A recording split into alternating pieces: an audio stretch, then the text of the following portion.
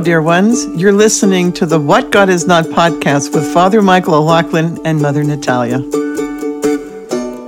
Hello, listeners. Father Michael here. Today's episode is Mother Natalia's topic. She's going to tell a couple stories that explain some healing from scrupulosity that she has recently received. One while hiking a 14er, one while camping with Sister Anufria in Allegheny National Park, and how the fear of death, in a sense, taught her a little more about who Jesus is, how much he loves her, etc. We also go into some reflections upon the purpose of the holy mysteries, of the holy sacraments, that these are gifts from God, and yet the devil tries to convince us that they can be used as a weapon by God or as the church or by the priest. Especially, we get into some details about the sacrament of confession and how the beauty of that sacrament, that holy mystery, but also how whether the priest or us or bad teachers, bad confessors can listen to the devil and convince us that it's something it is not. If you are a #banter hater, go ahead and skip ahead 10 minutes and 20 seconds after the end of this recording. Glory to Jesus Christ. Glory forever. Hi, Father Michael. Hello, Mother. It's good to see you on a screen. It was better to see you in person. I know. I was yesterday. I was buying. Well, I almost did. I didn't have the exact date, so I was about to buy plane tickets to fly somewhere near you, and I was looking at all the little layovers. Like, are any of the layovers through Christ the Bridegroom Monastery? I like not through Cleveland, through Christ the Bridegroom Monastery. Land in a field, land in a field, and we'd take on a few Amish, and then we'd take back off again. But alas, none of them. I think it's probably cheaper to fly into Cleveland than into another place. And so probably you have to fly into Cleveland and then I have to drive you both ways for the sake of poverty, please. You know? Yeah, honestly, it's one of those things where actually that would be awesome. We should actually look into that. Because I've done it before. If I'm there for other events and I have money, which I don't really right now, I would rent a car because it's cheaper. But if let me look up prices because I could maybe even rent a car. Although it'd be better if you pick me up because we have longer together. Then you can get a room in the annex of the seminary or something like that. Mm-hmm. Father Joel's old room. Yeah. I got to hang out with him on Home Visit, and it was so nice. Oh, I really miss him and Leslie. Yes. Father Joel Barstad. You guys know him from our crowning podcasts. Yeah. He's just amazing. I don't know if I've ever told you this, He also just Mother. uses so many words that I don't know the meaning of. You're humble enough to ask. I just nod and smile. I mostly nodded and smiled. Yeah. I could still get the gist of what he was saying in the context, and so I was like, it's probably fine. That's sweet that funny. You think I'm humble. The two words that came to mind when you said big words were neither of them were in English, and one of them was Church Slavonic, which our Church Slavonic speaking listeners will know this one, but Preoshchevchenishem is one word. I believe it's from the Ambon prayer, and I totally forget what it means. But it's from the Ambon prayer at the end. So literally in seminary, we learned. Jonathan can tell you. He will probably tell us exactly, but it's Preoshchevchenishem. And I believe it's in the Ambon prayer, and I forget what it means, but we were taught, when I was in seminary, they stopped doing this, but I'm old. We learned, as Father Jack would say, just to make all the noises for Church Slavonic. So our professor would explain a word, what it means every once in a while, but the entire goal of the class was to be able to chant the Divine Liturgy in Church Slavonic. That was the whole point. So we learned how to make all the noises, and we learned how to do it, though, by reading the Cyrillic. So it was actually a really, really fun class. Well, I'll tell you, I take that back. It was really fun to learn these things because we learned a different alphabet. We learned how to pronounce the Church Slavonic. That was, of course, still so important for our church. I had a brainstorm about this the other day. But the funny thing is, and God rest his soul, our professor is now dead, again, because I'm old. But the class would just my ADHD would get so overwhelming in this class because literally it was just looking at a book and saying the words and then having him correct our pronunciation. And it was just mind-numbingly boring for someone with ADHD. So he was an old man at the time, and he had he had taught this class forever, and he had lived his whole life as a priest. He was a Monsignor, all these things. So if I got really, really bored, we was only like 4 of us in class. If I got really, really bored, I'd know to like ask him a question about his ministry or ask him a question about his old teaching days, and then he would just tell stories for like the entire rest of the class. And I hate to, like, that sounds so manipulative now that I say it out loud, but some days I was like, I just can't do this. And then I was like, so you served in McKees Rocks for 10 years. Like, what, did the city look the same back then? And oh, Michael, it did not. And go on and I don't know. Whew, okay, I'd much rather hear stories. You're so funny. I'm not even a little bit surprised. And troubled. Yes. Did you, do you feel like you can competently celebrate a liturgy in Church Slavonic now? I would need a couple days of refresher. But yes, I think it's kind of like riding a bike. I think I could do it. The problem is that I would need one of those full days would just be for getting the alphabet back in my mind, because the Cyrillic alphabet is I learned Slavonic before I learned the Greek, and so they're just so similar. The alphabets, the Greek and the Cyrillic alphabet are so similar that I would need to like jettison the Greek from my mind and remind myself of the Slavonic and how to make the noises, and then do like a quick run through. It would be slow. It'd be very slow. It would, if anybody actually knew the liturgy, it would be trouble. So I've often said I would love to have a full Slavonic liturgy at my parish here just once, but I would not. I think I have a cantor, Steve Petak, who can do it. He can do it, absolutely. the cantoring. But I would want to bring in someone like Father Jack Custer or Father Ed Cimbala, someone who I know knows the liturgy like the back of their hand and could do it a lot better than me, because it would just be, me trying to do it would be distracting. You should at least, do you ever do the Pascha, the Gospel in Slavonic? Nope. Do you do multiple languages at all? I've been pretty bad about that, actually.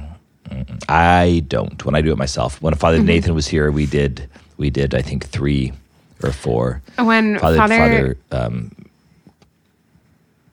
ahead. When Father Dennis Hrubiak and Father Cyril Pinchak celebrated Pascha here one year, and they did probably like 6 languages.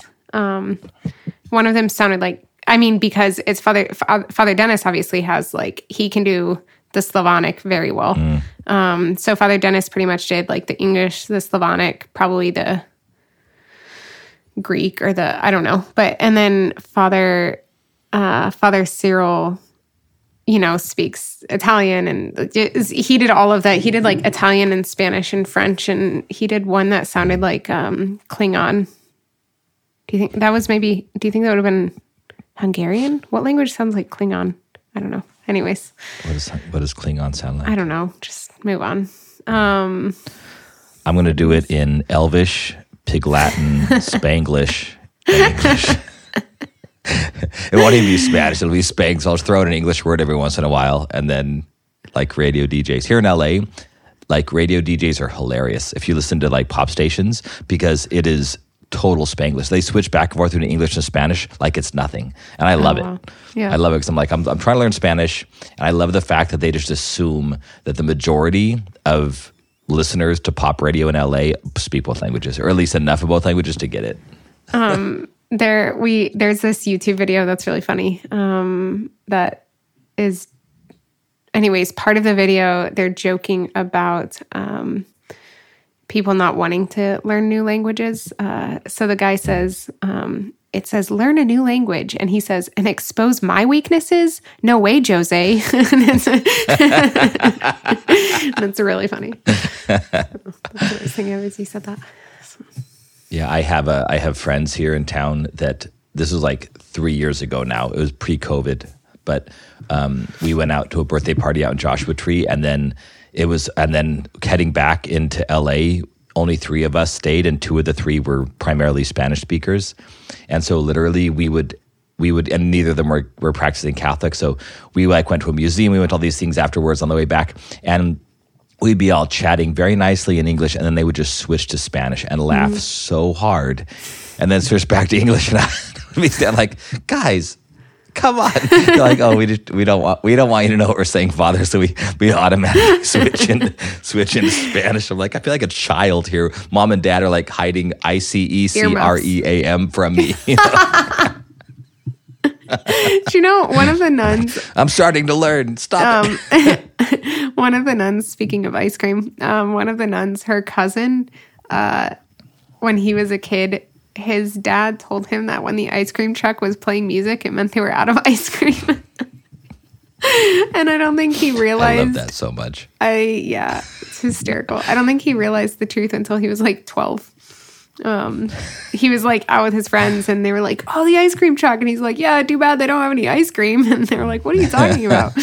Anyways, it's terribly sad. There was and a story also very recently, funny. and I cannot remember it, about somebody only realizing when they were in their like 30s. I mean, I've done that a few times where I've just remembered deceit from adults. To put it strongly, like as an adult, like my dad, I think I've shared this before, my dad's arm wrestling at the Super Bowl.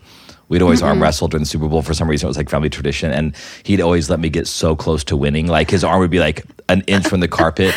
And then he'd beat me every single year. And I'm like, I'm getting stronger. And I was like, oh my gosh. My dad is totally just letting me make it look like I was getting close. But it did that to me so when we arm wrestled. I got it from my dad. Yeah. And I fell for it only at first. And then I realized what you were doing because I looked at your face and I was like, you're not even trying. I should have better faked the effort. Yeah. Okay. Well, it's funny that we're telling a bunch of stories because basically my episode is just, I just want to tell a story. 2 stories though. I'll start with one, which is that when I was on home visit, so I was on home visit last week, which is where I got to see you for just a day, which was glorious. Glorious that I got to see you, not glorious that it was only a day. And we need a 10-minute break after a day. There was a point. So Maddie was on home visit with me. Like she came out for my home visit and she was there for the whole week. And there was a point when, I don't know if you even heard this happen, Father Michael, but you and I were like bickering in the front seat of the car.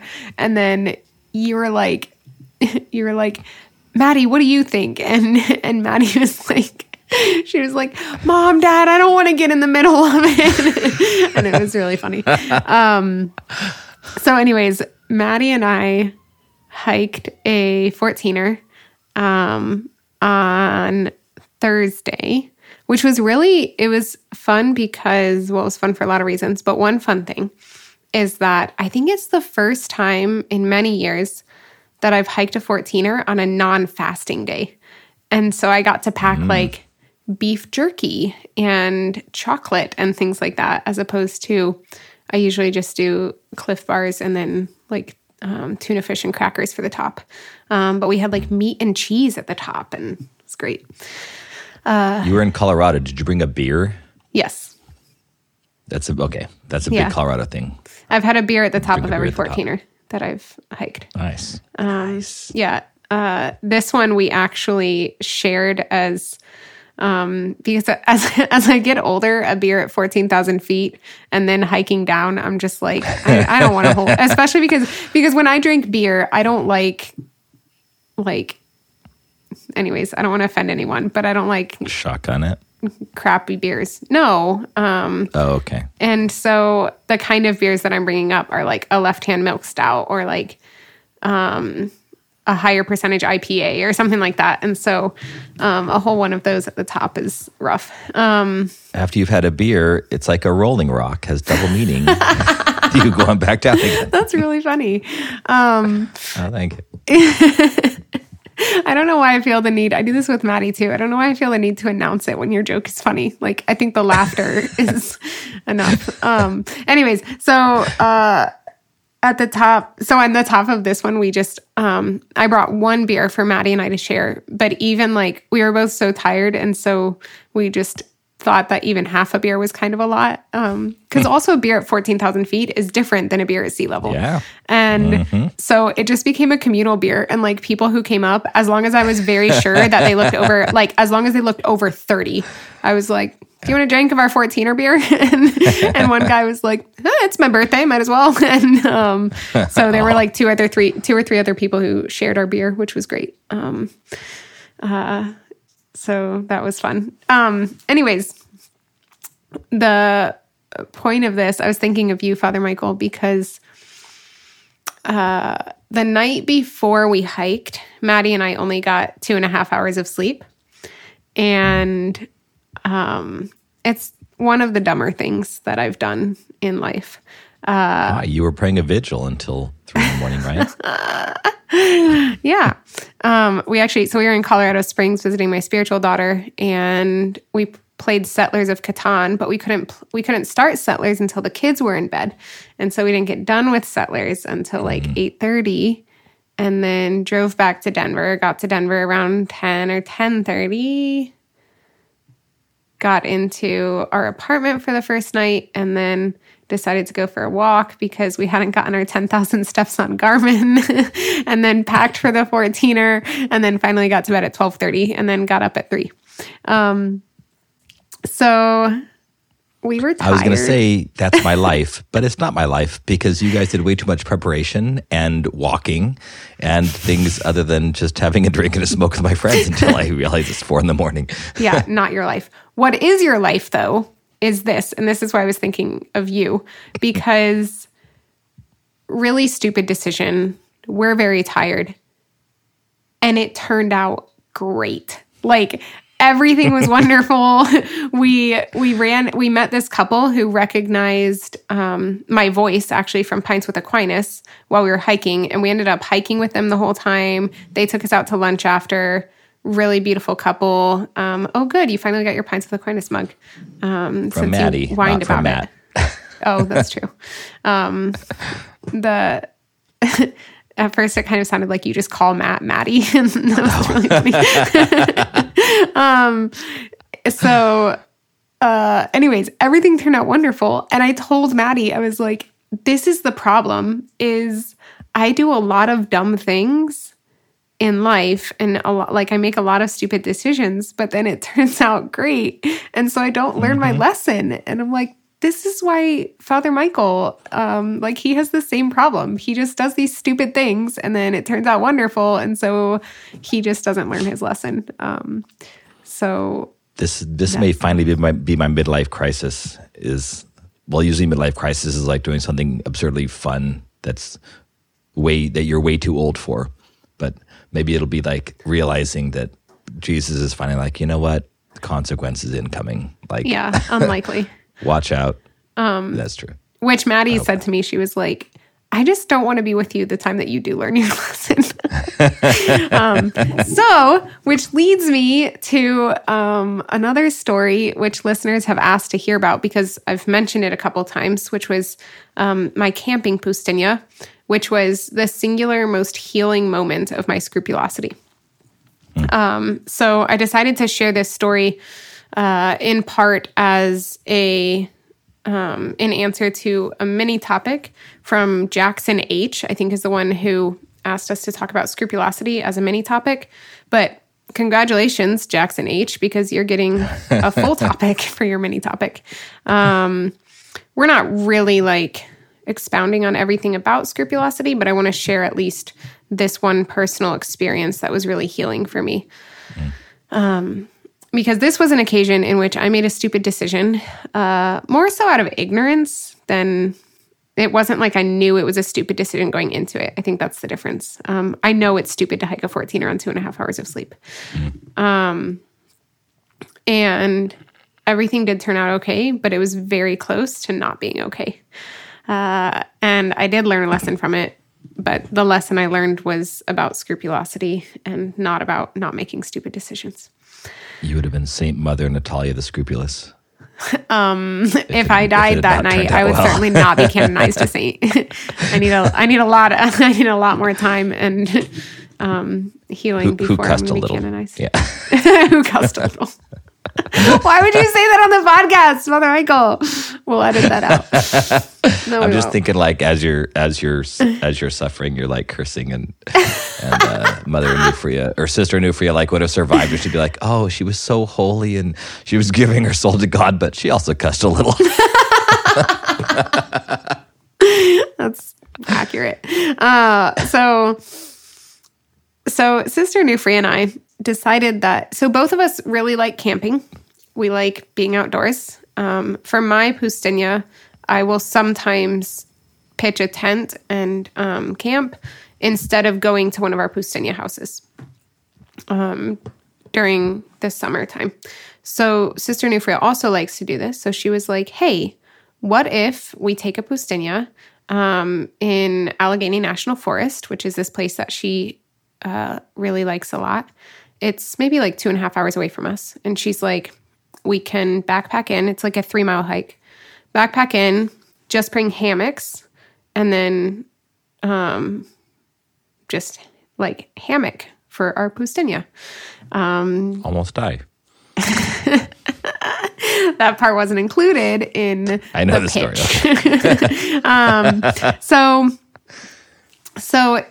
here's the part that was maybe stupid, but I still claim that it was ignorance.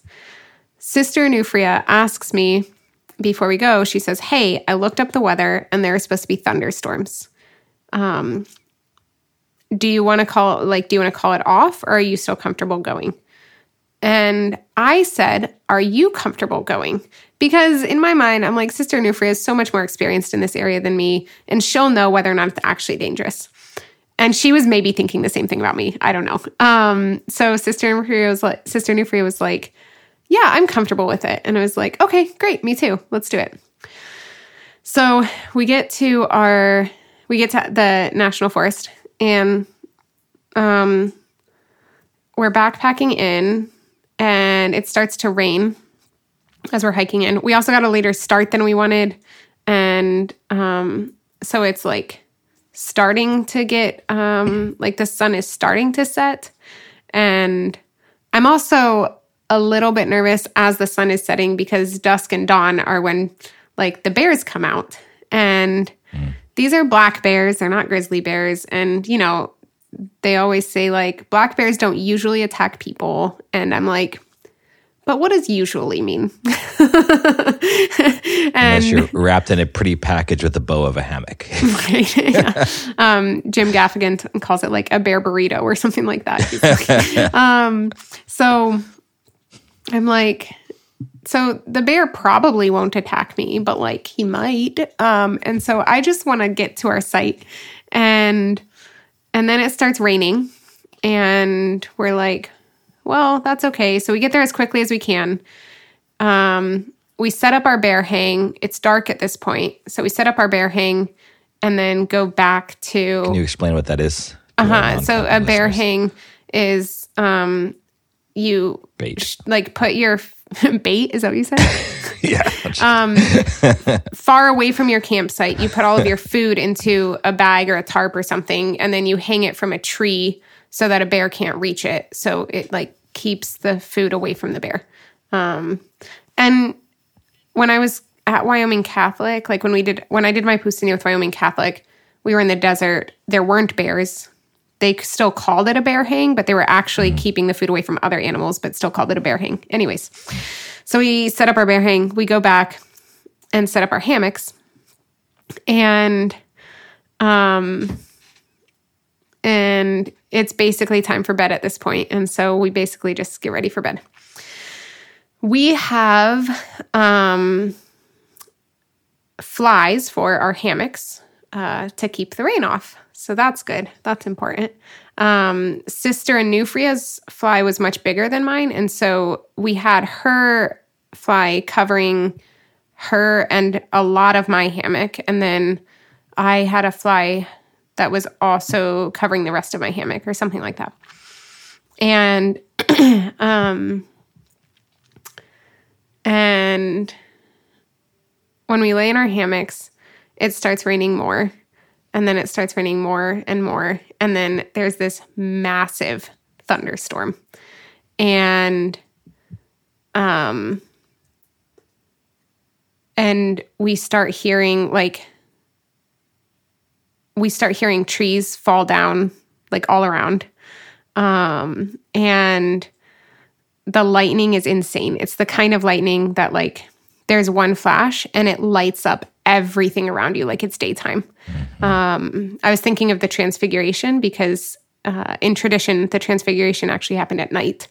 And so I was thinking of the Transfiguration and like Jesus being so bright that it looks like it's day. So anyways. Nice. So I'm also like a little bit nervous about bears, and I'm like, what do bears do during storms? Like, do they try to go take cover under the rainfly of the nun?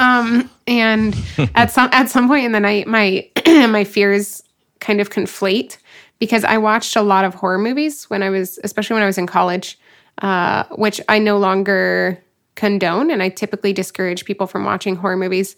I could go into that another time. Not even like, I'm sure there are moral reasons for that as well, and maybe I have a little bit of that, but honestly, it's even more so just like, I think they're just psychologically damaging, and they put a lot of images in your mind that are really hard to get rid of. So I had one of those moments on this trip because of all the horror movies I've watched, because in so many horror movies, it's like, the blinds are closed, and then someone pulls up the blinds, and there's just a face in the window. And then Mother Natalia is watching the movie, and she screams. Not Mother Natalia, because I don't watch them as nun. But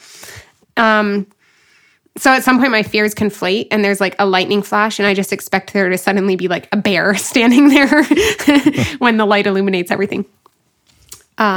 So the very worst part of this storm, there's probably like 45 minutes to an hour where there's a lightning strike every 10 to 20 seconds. And it is terrifying. I've never been so afraid for my life in my entire life. And it's like every time there's a lightning strike, my entire body tenses up because I'm like, is this the time it's my tree? Is this the time that it's, and Sister Onufri and I are trying to figure out what to do, because I had learned on my Wyoming Catholic Pustinia, I had learned lightning position that you're supposed to get into when there's lightning. And that's fine. But also the rain is coming down so hard and the wind is blowing the rain so that it is blowing like underneath our hammocks. And so if we get out into lightning position, we're going to get completely soaked. So lightning position would be outside the hammock. Yeah. It's crouching down on the ground. Like you crouch down on the balls of your feet, and then you have your heels touching so that it's the shortest circuit, so that if the lightning comes up into one of your feet, it goes out through the other foot instead of going through your whole body, through your heart. So I think that's the concept of it. So that would be bad. And then it's so windy that at some point, at some point we realized the fly is not totally covering, like my hammock is flooded. So I'm just laying in water. So I'm soaked. We realized this, and then shortly thereafter, it's so windy that one of the corners of the fly comes up. And so Sister Nufria, I'm already like freezing. So I'm like, can't even move. Sister Nufria gets out of her hammock. She gets the fly back down and then gets back in her hammock. So she's now wet from being outside trying to get the fly back down. Also, there's so much water puddling that every once in a while we have to like lay on our backs and push our feet up to push all of the water out of the fly out onto the ground.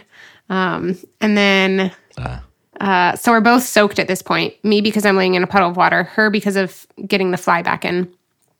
And at some point, I'm shivering, and Sister Nufria is just like, "You have to join my hammock." And I'm like, "Yeah, that's probably true." Because at this point, I'm like, I'm going to get hypothermia. So I get into her hammock, and that's when we are like having the debate of, do we go into lightning position and risk hypothermia, or do we risk the lightning and stay in our tree or in our hammock? And we choose the hammock, I think in part because we also were like, we're in the valley, so there's lots of trees higher than us. Probably we're probably pretty safe from lightning, is the thought. And so hypothermia at this point, we're both so cold and so wet that we think that's probably the greater risk at this point. So we stay in our hammock, and then we're awake the entire night. And then every 20 or 30 minutes, we kind of check in on each other and shift position so that because like our bodies are cramping up, and all of our, I don't know that my body's ever hurt so much as it did after this night, because of just the way that we're laying, but also because of the whole like tightening up at every lightning strike and just the stress and everything, right? I'm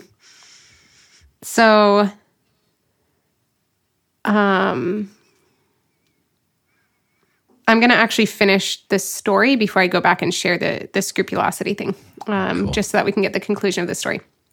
So, storm passes. Finally, at like 5 a.m, I'm able to fall asleep, and I sleep for probably like 40 minutes. Sister Nufria doesn't sleep at all. But I'm the one who's going to have to drive, because we had drove our stick shift. So I'm the one who's going to have to drive the 2.5 hours home. So it's good that I got like 40 minutes of sleep, and which is even less than 2.5 hours. And then we get up, and we both kind of quickly, Sister Nufria is like, so what do you want to do? Do you want to like stay the second night? Because we were supposed to be there for 2 nights. And I was like, I want to go home. And she's like, great, me too. Because we're like, we don't even know if our stuff is going to dry out before the next night. And so we get up, we pack up, we go to get the bear hang, and we are both starving at this point, right? From all the stress, from being awake all night, from the tightened muscles, we are both so hungry. So we go get the bear hang, we bring it back, and good news is no bear got into our bear hang. Bad news is we strung it too close to the branch, and so a mouse got into our bear hang, and so there's mouse poop in our food, and which is, don't mean to laugh. I mean, it's funny now. It was not funny then. We had a package of beef jerky that was sealed, so that the mouse didn't get into, so we were able to eat that. But our Powerballs a mouse had gotten into, and there was like mouse poop, and it was just disgusting. So then we left. We drove home. That's the end of the story. So here's the scrupulosity thing. As we're laying there in the hammock, Sister Nufria and I had 2 very different experiences of the night, because Sister Nufria had just gone to confession, and I had not.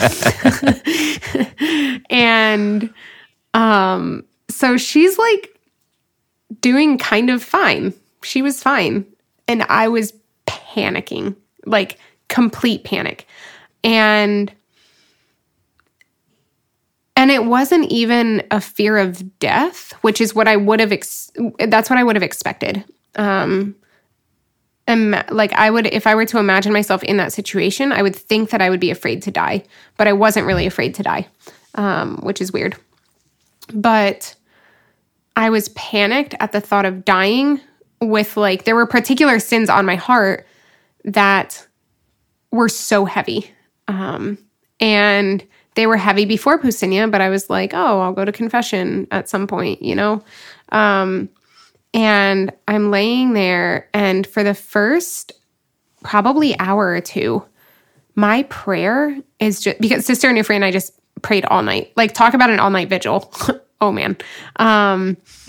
In the first hour or 2, my prayer is just a prayer of panic. I'm like, Lord, you can't let me die. You can't let me die with these sins on my heart, because I can't imagine eternity without you, and I don't want that, and it's terrifying, and like, please, you can't let me die. You can't let me die with these sins on my heart. And just pure panic for a good hour or two. And then something in me, like something clicks, and I realize the absurdity that I think Christ is constrained to confession. I'm like, it doesn't cross my mind for the first hour or two that he could possibly forgive me without confession. Like, he is powerless without the sacrament. And I just realized how stupid this is. I'm like, do I really think that just because it just so happens that there's not a priest camping out 2 trees down, that Jesus can't forgive me? Like, because if so, what does that mean about anyone who had a conversion in the gulag? Like, those people can't possibly be saved because there just wasn't a priest around to hear their confession. And it was just this, it was a magnification of these completely ridiculous notions that I was operating out of. Because that's basically what I was believing in even small ways. Like, this was a big application of it, and it was a chance to see kind of zoomed in, or maybe actually zoomed out, like how ridiculous it is. But I kind of needed that in order to see how ridiculous it is. And at that point, my prayer changed, because it's like, if I'm that panicked about not seeing Jesus when I die, then there's clearly true repentance in my heart, right? Like, and there's clearly something in me that like really desires relationship with Christ. And so my prayer in that realization was able to change to one that I'm just like begging his forgiveness and expressing my contrition, and then just trusting that he can forgive me. And after that, there was just a much greater peace and a surrender. And that's not to say, I want to be very clear here that, like, I'm not saying the sacraments don't matter. I'm not saying we don't need the sacraments. I'm not saying that confession is not important. The sacraments are the gifts that God gives us. And because he gives them to us, we need them, and we should utilize isn't the right word, but I can't think of another word. We should frequent them as much as the church encourages, and to some degree as the church requires. And for that reason, like, when I got home that day, we had a priest on retreat. And I never do this when priests are on retreat because I want them to have their retreat. But I slipped him a note and said, like, please, will you hear my confession? And so I immediately went to confession. So I want to be clear on, I'm not saying we don't need confession, because I think we do. But the point is, like, if we aren't allowed that, and if there are extenuating circumstances, it's really important for us to remember that the sacraments are for us, and we need the sacraments. But that doesn't mean that God can't work outside of them. And that he's like, we can't be putting the restrictions on God, basically. I think that's an incredibly important point. The sacraments are gifts to us in order to grow closer to Christ, to grow in union with him, to have our sins forgiven.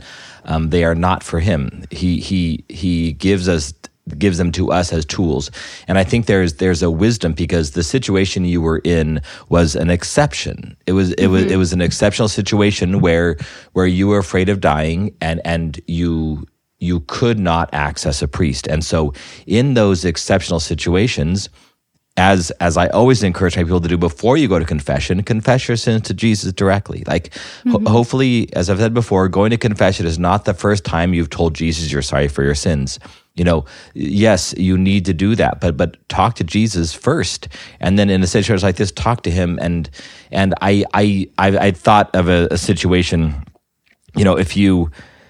it's like, to hold those two things in our mind is what orthodoxy is what true faith is, what true glory is.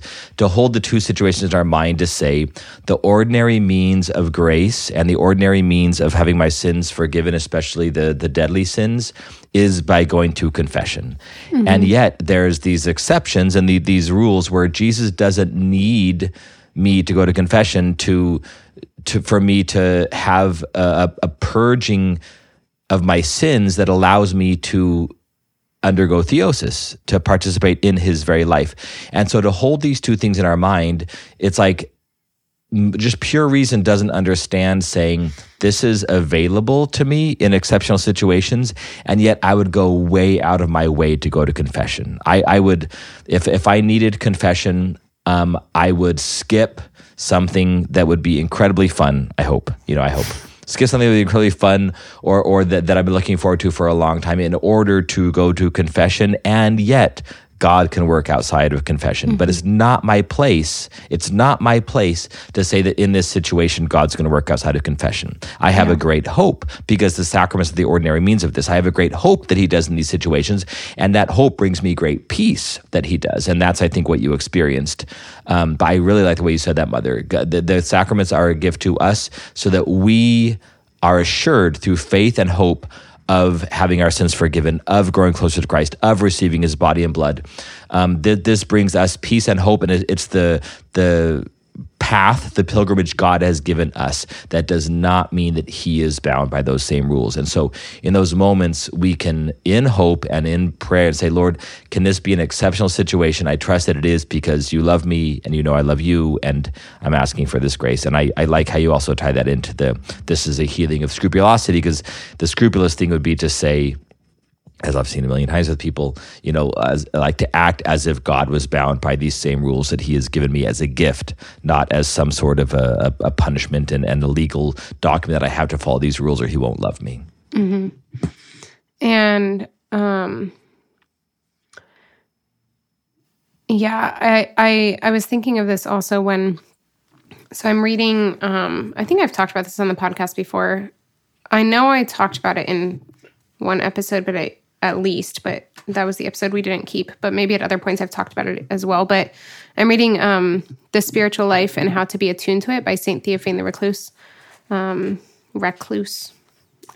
heard it both ways. Anyways, these are letters that he wrote to a spiritual daughter. And I read this just a couple days ago. He says, "You have begun doing everything that is necessary. Lord, give the blessing. All your intentions about your future new ways of life are good. However, so that you do not become lopsided in your enthusiasm, although this would be toward the right, I rush this bit of advice. Watch when you remake everything, that you pay more attention to the inward things than to the outward. The outward things can be put aside for the time being as they are, with the exception of the things which by their very nature have a harmful action on the heart." So he's talking about the externals. We need to be careful not to place more importance on the externals than the internals. And then the footnote says, what he's talking about is zeal without knowledge, over concern for correctness in externals of church life, without proper attention to humility and compassion. The Lord accused the Pharisees of this, saying, "You pay tithe of mint and anise, and have omitted the weightier matters, mercy and faith." And I just realized in reading that, I was like, this is like the personalized version of the Checking the Boxes podcast that you did. Like we were talking about the temptation to go to the parish that checks all the boxes, that has like exactly the kind of liturgy that we want, that has exactly the kind of people that we want, that has exactly all of these things. But like, what is the Spirit? How is the Lord working there? What's actually good for your soul? What's actually good for the soul of the people who are attending, and so on and so forth. And I think this is the more personalized, individualized version of that, of we can use confession as a checking the box. And we can go to confession and list all the things, and we might not even have true contrition, which a scrupulous person, I know this from experience, is then going to like leave confession and wonder, did I actually have true contrition? And so like that's a problem of its own, right? But like I was made aware several years ago by my former confessor that I really used confession as a crutch. And in many ways it would lead to further sin, in the sense of like, there would be times where I'm like, I have some kind of sin that I'm like, well, I have to go to confession for this, and I think I should go to confession for this before I receive communion. And so then all bets are off. And why not do all the sins? Because I can't receive communion anyways, you know? And in that case, like confession becomes not about healing relationship, because if it was about healing relationship, then we wouldn't want to be like further damaging the relationship. It was just about like this thing that I had to do in order to clear the slate. And then, we can actually manipulate confession and abuse confession by using it to make us feel better. You know, this is just about me not feeling guilty. And in a sense, when we do that, again, there's always a bit of this every single time, because we're not perfect and we're never going to have the most pure motives. I mean, hopefully one day, but so we need to be understanding and forgiving ourselves in this situation. But we're in a sense abusing the sacrament because we're telling Jesus, okay, now that I've done this, now you can let me into heaven, or you should let me into heaven, or you need to let me into heaven because I've done this thing. You know, we're so tempted to that, and all of us are. But if we see confession as a gift that God has given us, and so many people don't see even as a gift, they see it as something they have to do to not feel guilty, or they have to do that Jesus mandates. Like Jesus is like, I know you hate confession and it's going to hurt you, but you need to do something that hurts you in order for me to love you. It's like, careful with that. Like, no, of course not, you know. And again, the biggest issue with this is bad priests, or not bad priests who do bad things, you know, in confession and preach this. Confessors. Have bad confessors, yeah. But yeah, I think that this is a journey, this is a pilgrimage to healing and understanding. And it's hard because people are like, well, why do I need to go to confession at all? It's because, and this is where my presumption comes in, is I need to be reminded, I need to go to confession because I've actually hurt people. And Jesus can heal them through my confession. I've actually hurt that priest because he's a member of the body of Christ that I hurt when I sinned. I need to go to him. I need to follow God's beautiful law that he gave as a gift so that I can confess my sins to everybody I've hurt and to God all in one fell swoop, you know, and then receive a penance that's actually going to allow me to start the healing process that is the very human healing that I need, as well as the spiritual forgiveness of sins. So yeah, this is such a way the devil is attacked that we so often think, especially people prone to scrupulosity. So thank you for sharing your vulnerabilities, Mother. People prone to scrupulosity have in a sense, the devil has turned God's gifts against God and has turned God's gifts against God's people. So these moments where you felt, like in this story, where you felt peace from having a healed sense of in a sense distance from God, that he would make you do this thing and bring you to an intimacy with God that says, yes, do this thing as soon as you get back, as soon as you can. This is a gift I've given you. And yet in this moment, know that a sincere mind and a sincere heart of repentance is all I need, you know, to heal you. And we have a great hope, again, not a knowledge, but a great hope that is the case. Which is why I would never say, like, no matter what horrible things I know someone has done, I would never say, and if I'm like, I know they've done terrible things, I know they haven't gone to confession, I'm with them on their deathbed, They never expressed repentance. I still wouldn't say that person's in hell, because I don't know what the Lord has done in their hearts and in those minds in those last moments that their heart is still beating, I don't know what's happened on the interior. So we just, I really, there is such a danger. And again, I brought this up many times, but this is why I'm like tempted to get a millstone tattooed on my arm, like as a pilgrimage tattoo to Jerusalem, because like where Christ said, if you scandalize these little ones, you have a millstone tied around your neck and cast into the sea.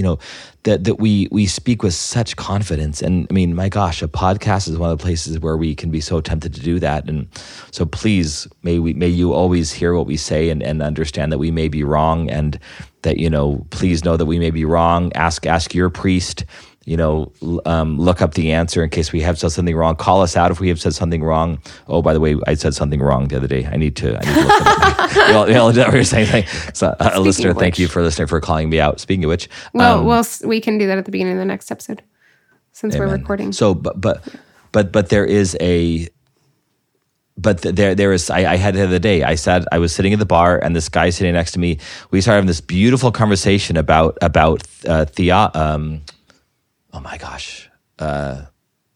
theodicy. Thank you, Lord. I like why a good God can allow evil things to happen, why bad things happen to good people. And this guy at the bar is ethnically Jewish, non-practicing anything.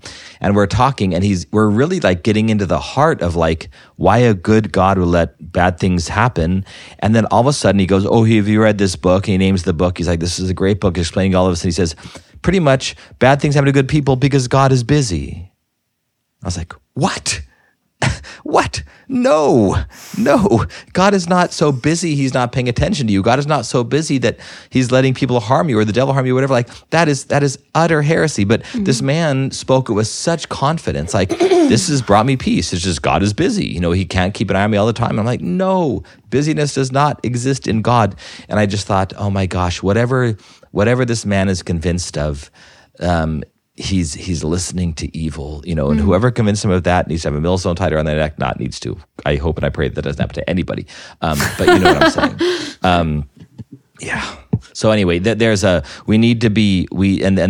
really is a spirit that I believe is an evil spirit, a spirit of overconfidence and criticism, that people speak these things as if they're gospel, and they're leading people astray. And we need to first need to make sure we're not doing this, of course.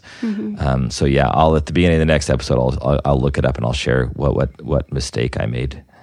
Which is why I think I've shared this before, but every time we pray before the podcast, and I pray this way before talks as well, whether or not it's out loud, I make the prayer of that our listeners have a spirit of discernment, that they can hold fast to the things that are true, the things that are coming from the Lord, and to discard anything else.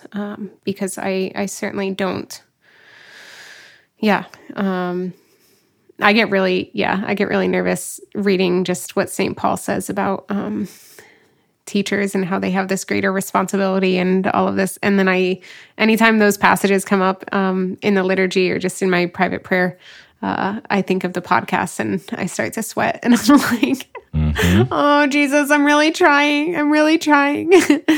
Yep. So pray for us, listeners. Pray for us that we can be prudent and speak the truth and with humility and with charity. So, Amen. All right. Any last thoughts? No. Okay. I again, thank you for sharing that. This is such a deep topic, and so many people are wounded by scrupulosity, and that it takes on all kinds of different forms. But just to quote, The Reed of God by Carol Houselander, she just says so good. Both scrupulosity and presumption are both, they're both a misunderstanding of who Jesus is.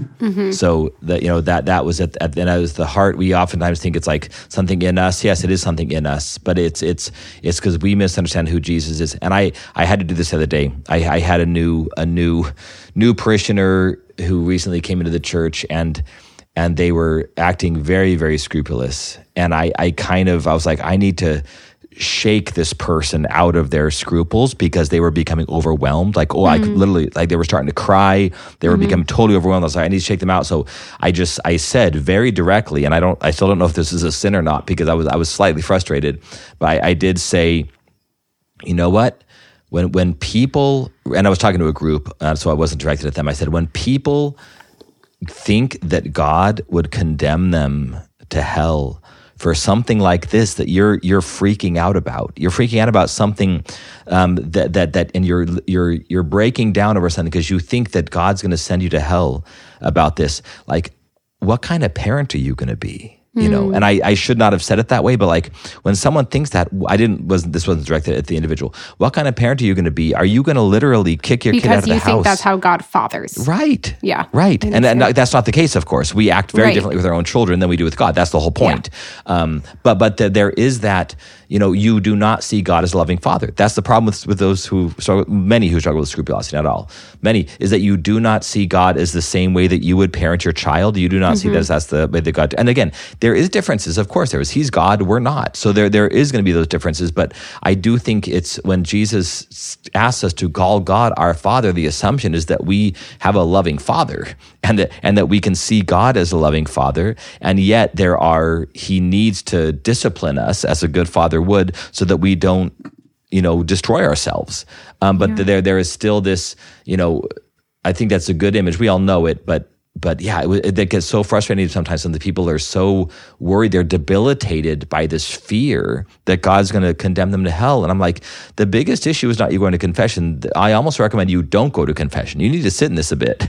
And so that you realize, like you did on the hammock, that no, God loves me anyway. And if you had gone to confession beforehand, you wouldn't have had that realization. Well, that's also literally what was prescribed to me by a former confessor. He was like, he said, unless, of course, like if there's mortal sin, if there's deadly sin, if there's something preventing you from receiving communion, go to confession. He said, if you don't have that, I want you to go to confession every 8 weeks. And I flipped out. And I was like, 8 weeks? 8 weeks? That's completely ridiculous. That's unreasonable. And he's like, do you want me to make it 12? And I said, I'm good with 8. And, you know, but he said, but run this by your spiritual father because he trumps me. And so I said, okay. So I'm like, I've just got to convince Father Michael. Wholeheartedly. And then I come to Father Michael and he agrees wholeheartedly. And then Father Michael says, but Mother Theodora trumps me. And so run it by her. And Mother Theodora hemmed and hawed. And she was actually like, starting to be on my side. And then she's like, no, let's try it. And I was like, and it was really good. It was really, really good for me to have to, again, barring like mortal sin, to have to lean into the other ways of forgiveness that we know that the church gives us. I was more quick to like actually tell Jesus I'm sorry. Instead of waiting for confession, to really lean into praying the Jesus prayer, receiving blessings from the Hegumena, receiving communion even, you know, like the priest says in the liturgy that the Eucharist is for the remission of sins. Again, to be very clear, this is not mortal sin. You still need to go to confession before receiving communion in that case. But the venial sins, like, the Eucharist forgives those. And so to really lean into those other, and we should still name them when we go to confession because it's still important for us to name them. But I'm trying to make sure I give like all the nuances, which is always really hard. But yeah, you're right that to be debilitated by these small things, we almost have to like sit with the things in order to overcome the debilitation. And often I think that like people need therapy for this, honestly. It's a spiritual problem, absolutely, but it's also very related to like mental illness. Like I don't have OCD, literally obsessive compulsive disorder.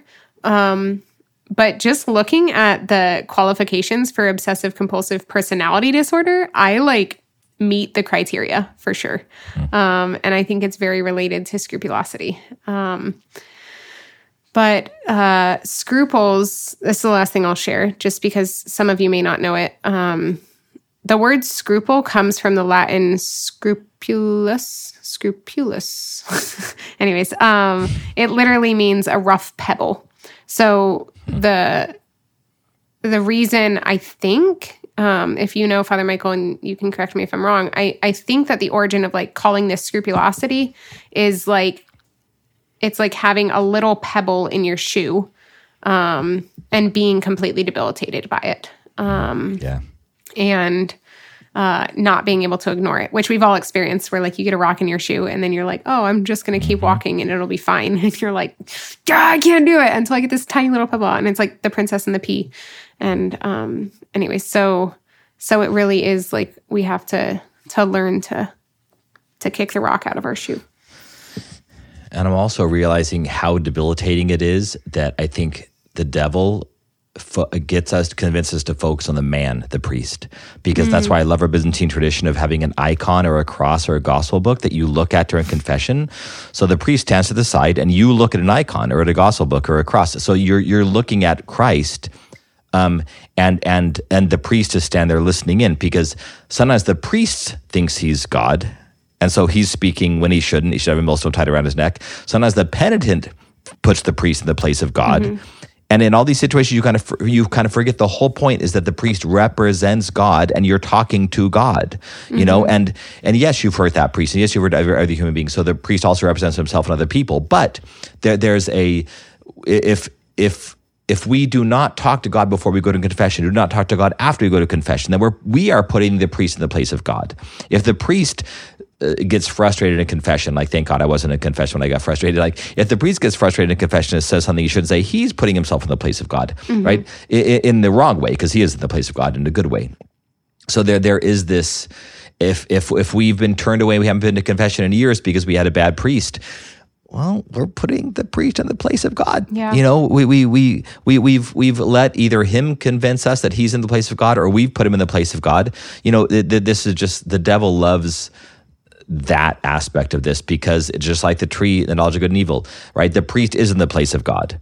The devil tries to make that into a bad thing when it's actually a good thing. And in the priest's mind, in our mind, in the church's mind, whatever it is, where just like the tree, Jesus does want us to become like him. But the devil uses that against us. So the devil is just so cunning in these ways. We need to make sure that we see all these things the church does as truly a gift, even though many, even in the church, will try to use it against us. And when they do that, it's demonic. Which is why I really like the tradition and follow the tradition of speaking directly to the Lord in confession, which is one of the traditions we have in the East. And I started it years ago, and it was very weird and very uncomfortable at first. But yeah, when I'm in confession, I'm looking at the icon and I say, like, Lord, I've broken our relationship in this way, and I ask for your healing as divine physician. I ask you to come into this situation and that, and I'm sorry that I spoke this way to so-and-so, and, you know, and like every once in a while needing to break from that to give the priest context. But for the most part, like, I just speak directly to the Lord, and I find that to be really helpful. Yeah. And I've never had a priest. If the priest isn't Byzantine, I typically prepare them for that. I'm like, just so you know, this is how I go to confession. And they've always just been like, that's great, wonderful. So as long as you maybe warn the priest, I think any of you can do that. And if you want to try it out. So, all right. Goodreads, Instagram, Facebook, YouTube, audio only. Twitter, Father Michael, at Padre Michael O. I think that's everything. We have a website, whatgodisnot.com. We have a Patreon page if you want to support our nonprofit, Fotina. The website for our nonprofit is fotina.org. That's PHOTina.org. If you're a supporter of, I don't know, $10, $15, something like that, a month, you get to request a mini topic. The mini topics won't typically be an entire topic like this one was, but we'll talk about it for about 10 minutes. And I think that's pretty much it. Prayer intentions. Please pray for my best friend, Laura. She's going through stuff and she's just beautiful and I love her a lot and she needs prayerful support. So please pray for Laura. Amen. If you will please pray for the Alive in Christ retreat that I am assisting with this coming weekend. It'll be done by the time this comes out. But it's a great vocations retreat. I'm still in the vocations office, and we boys 7 to 17 and their dads come, and a lot of prayer, a lot of sports, a lot of liturgical trivia, etc. Just a lot of good stuff for boys to learning and discerning vocations to the priesthood, diaconate, monastic life, and even, of course, assistance to the vocation of marriage. Mm-hmm. So thank you. Awesome. Thank you, Father. I love you, and it's been good. It's been real, all that. Can you give us a blessing? The Lord bless you and keep you, cause his face to shine upon you, have mercy on you. May he continue to reveal himself to you in ways that you understand who he truly is. May you desire to always learn more about him. May you always increase in his great gift of humility so that you don't speak or assume things that are untrue. May you desire to truly know him and to grow in union with him that prevents a presumption, that presents scrupulosity. May you truly see the gifts of the church as gifts given by God. And may you be prevented and protected from attacks of the evil one who tries to convince us all otherwise.